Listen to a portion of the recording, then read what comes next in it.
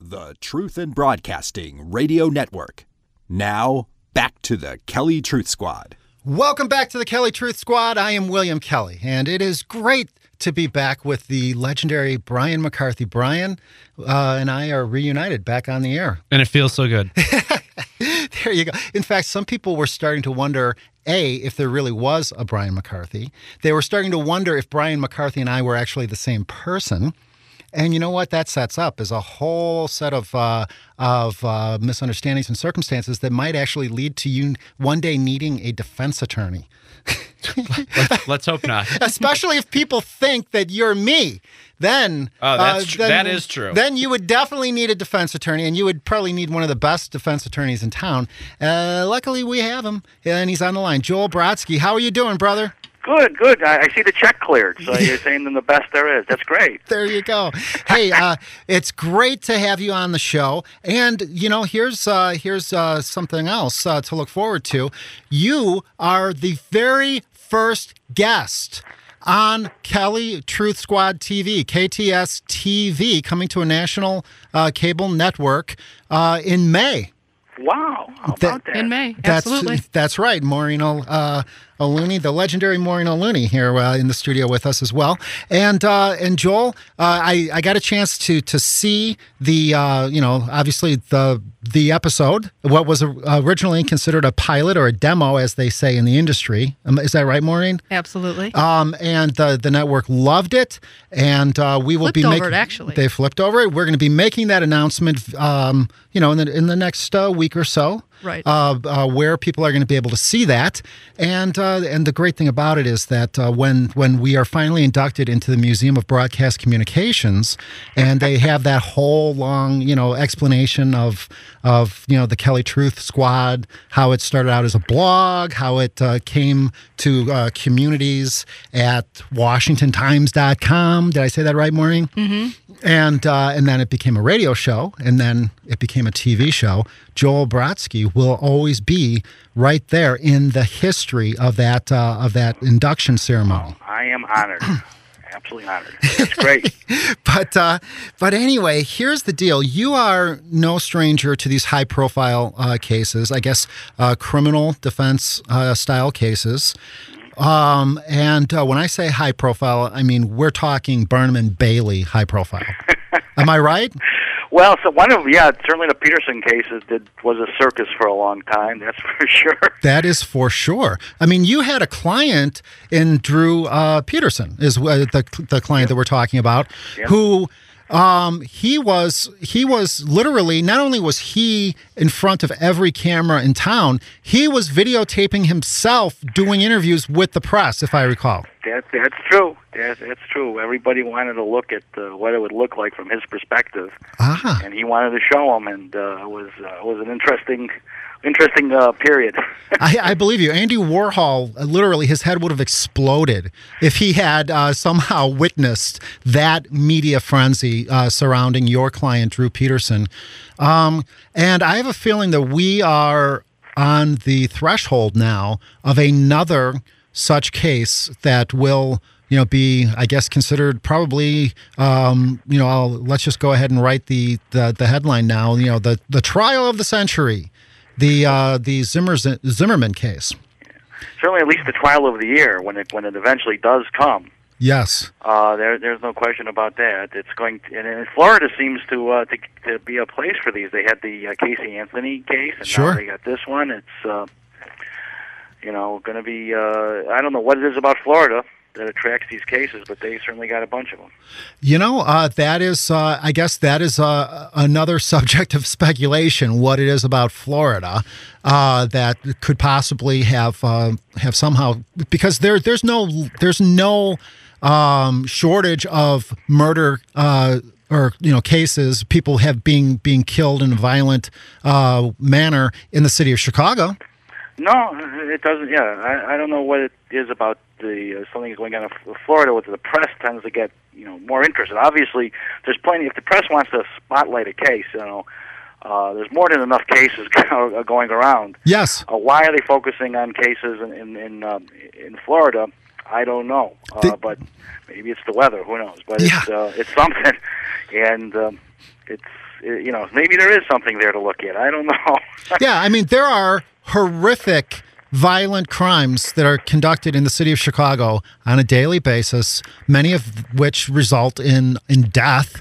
Why do you suppose, I mean, first of all, just do you have any real theory as to why this Zimmerman case has attracted national media and obviously these national political or some might say civil rights activists? Well, it's a good question, and I do have a theory on that. It has to do with the media. Florida is one of the first states that allowed cameras in the courtroom. And media people know that that it's all about the video. It's all about getting the picture. Sure. If you got a great story, if you don't have video, you don't get on TV.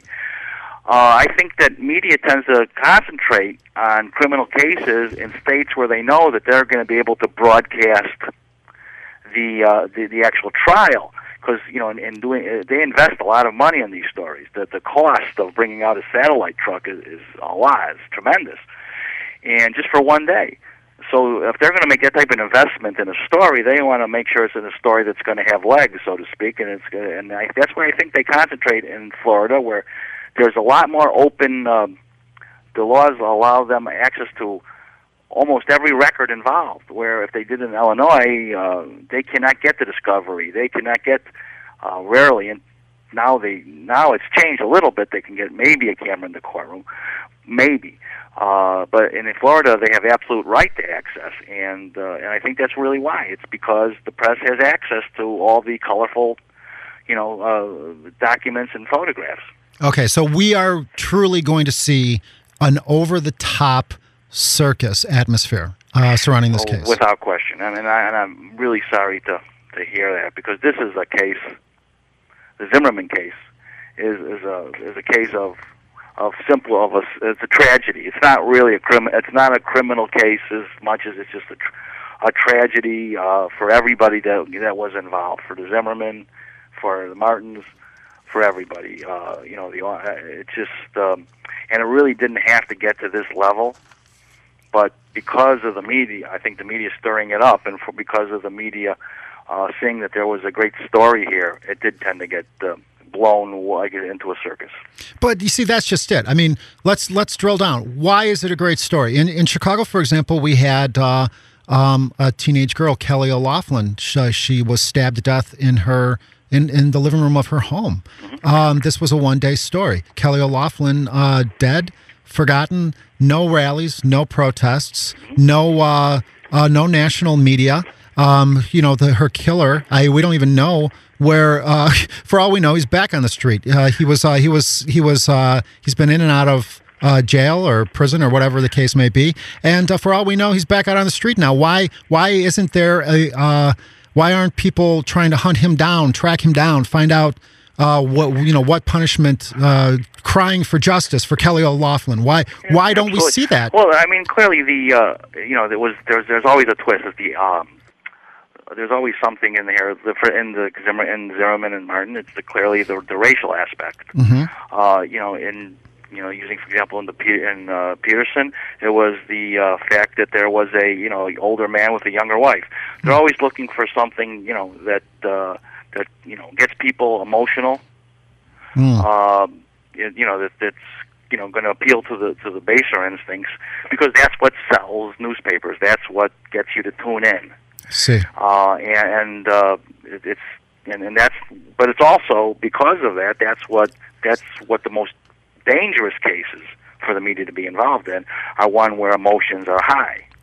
Because emotions, the whole idea of having a court system where uninvolved and uninterested parties, rationally look at the facts and try to figure out what happened, is you try to remove emotion from the situation. And unfortunately, because emotion sells, yes. They tend to find the cases. They tend to focus on the cases and inject emotion where it really shouldn't be. And that, I think, is perfectly evident in what happened in the Zimmerman case. Yes, there was no way in the world, and we who toil daily in the criminal justice system all know that second-degree murder or non-capital murder, it's basically which is not the charge that should have been brought. It's a manslaughter. It's a negligent homicide. If you were going to bring any charge against Zimmerman, it was a negligent homicide. That he maybe he thought he had the right to self-defense, but it clearly was an unreasonable thought. At least that would be the allegation, and so it would have been a negligent homicide, not a murder case. Why do you think but because of the media hype, he's been overcharged, and in addition, an injustice may very well be done. Okay, so they brought this second-degree murder charge. Why do you suppose they did? Well, I was thinking about that. This prosecutor who they appointed to do the case, Miss Corey. That was taught, at least media said she had a reputation for being fair. I didn't know if that was true or not. And then I did a little, after the charge was brought, I did a little more looking into her. She's a lady who was fired from the state's attorney's office because she had some problems. People were complaining about her being, overbearing, boisterous, go flying into rages and such. So she was terminated. I see. What she did in result of that was run for state's attorney in that county and get elected as the state's attorney. So this is a person. This person is a political animal. Mm. She's a political being, and I think that unfortunately she injected politics into this decision. Okay. Charging Zimmerman with murder is going to help win her a lot of votes, but it's not going to. It's not the right thing to do. These are decisions that need to be made. Well, that's why she didn't even want to take it to a grand jury. She filed on an information, which avoids the grand jury process, and so that clearly with me was an indication that this was a political decision by somebody who was worried about votes rather than a criminal justice professional. What do you think would have make the right decision based on the law? What do you think would have happened had it gone to a grand jury? Would that stand your ground law been sufficient to just have them say, "Well, tragedy be as it is, as it is, we cannot prosecute based on the law that is on the books"? Yeah, the grand jury would probably have taken a great look at what happened, and maybe grand jury would have returned an indictment of first degree. Of manslaughter. Okay. They could have done that if they wanted to, or they could have refused to return an indictment. But she couldn't do that. Now they brought the information, the charge and information. Without a grand jury, a judge is going to have to determine whether or not there's probable cause, but that's a very low standard. And what judge is going to throw out this charge? Not a judge that's going to want to be reelected, that's for sure. So, really, this could. So, amazingly enough, it really sounds like this really comes down to politics on every score, whether you're talking prosecutor, judge. The headlines in the newspapers in Chicago, literally, it was a one-word headline: murder. Yeah, murder. Absolutely. And what we have here, look at the founding fathers of the United States, a bunch of pretty sharp guys, I think.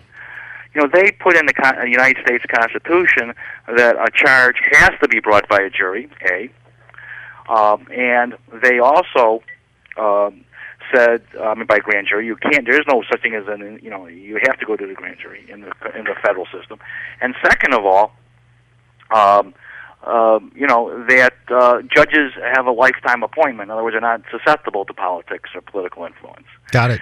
So, we unfortunately in the state level, we don't have those protections in a lot of states, especially it looks like Florida, and that's unfortunate. The founding fathers thought that citizens should have that protection. That citizens on a grand jury should be able to protect citizens who are accused from prosecutors who are, going beyond what they should be doing.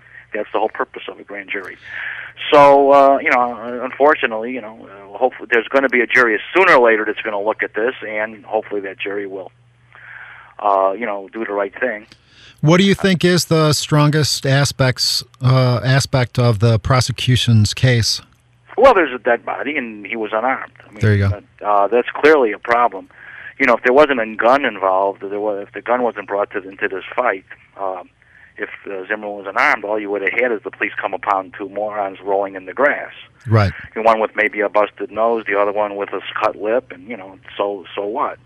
Right. But the bringing the gun into the fight was what really may turn this into a tragedy. Well, then, what's the weakest part of the prosecution's case? Zimmerman is, first what appears to be is that clearly, from what I've seen in the police reports, Martin took a swing at Zimmerman and was on top of him, and nobody really has the right to put their hands on anybody else. Okay. So I mean that's the problem that the state's going to have to deal with. Plus the fact in the murder charge, they're going to have to show that Zimmerman had a complete disregard for human life. They've been on TV a bunch of character witnesses who say that this is not a bad guy. This is somebody who's a loving, caring human being who made a mistake. Right. You don't put people in jail for 25 years for a mistake. I mean, maybe if that mistake causes a death, they do a few years in jail. Couple, 2, 3. There's a dead person. I mean, obviously. Sure. Not for 20, 30 years. No, not right. for life. Yeah, the fact that he was a neighborhood watch volunteer, I guess that kind of cuts both ways in the eyes of depending on who you ask. On the one hand, that would mean that he is a very committed person who wants to keep the neighborhood safe. On the other, maybe someone else might look at that and say, here's a person who clearly has an agenda and some type of chip on his shoulder and is looking for trouble. Right, but even that's not the depraved mind. That's just negligence. Right. And that's what manslaughter is. And then we obviously we have a jury issue here. I mean, everybody's going to be thinking about Rodney King. Everybody right. in the jury saying, if we don't convict him, it's unfortunate that all this gets kind of injected into a case that doesn't deserve this type of attention. Sure. I always find it very interesting when you have people who say that if there isn't justice for their if they don't get their definition of justice, then they're going to go out and commit violence. That's it's kind of a strange, I guess some people would say hypocrisy involved in that logic, that thinking. That's true, but there's no shortage of morons in the world. So, well, then what do you think if this goes to trial? Would you want to make a prediction right now? Conviction? I'd have to see more of the evidence, really. I sure. mean, there's a lot of forensics in a case like this. For example, where were what was the crime scene? What if Trayvon Martin was, had tea and Skittles, a glass of tea and a bottle of tea and a bag of Skittles in his hand? Where were those dropped in relation to? Where they found his body? Because that will show if he dropped it and attacked Zimmerman, or if they were, if they didn't come out of his hands until he was, involved in an altercation. Sure. There's a lot of things to look at and analyze before I could, if I can take one from the hip. Yes. One from the hip would say that manslaughter is a lesser included defense of murder. So, that the jury could always, he could be tried for murder but found guilty of manslaughter. And if I was going to come up with a prediction, I would say that would be it. At this point, knowing very little, not very little, but at least little about the actual facts. As someone who has absolute experience in this, very, one of the handful of people who has great experience with this type of a case, what would you advise George Zimmerman now?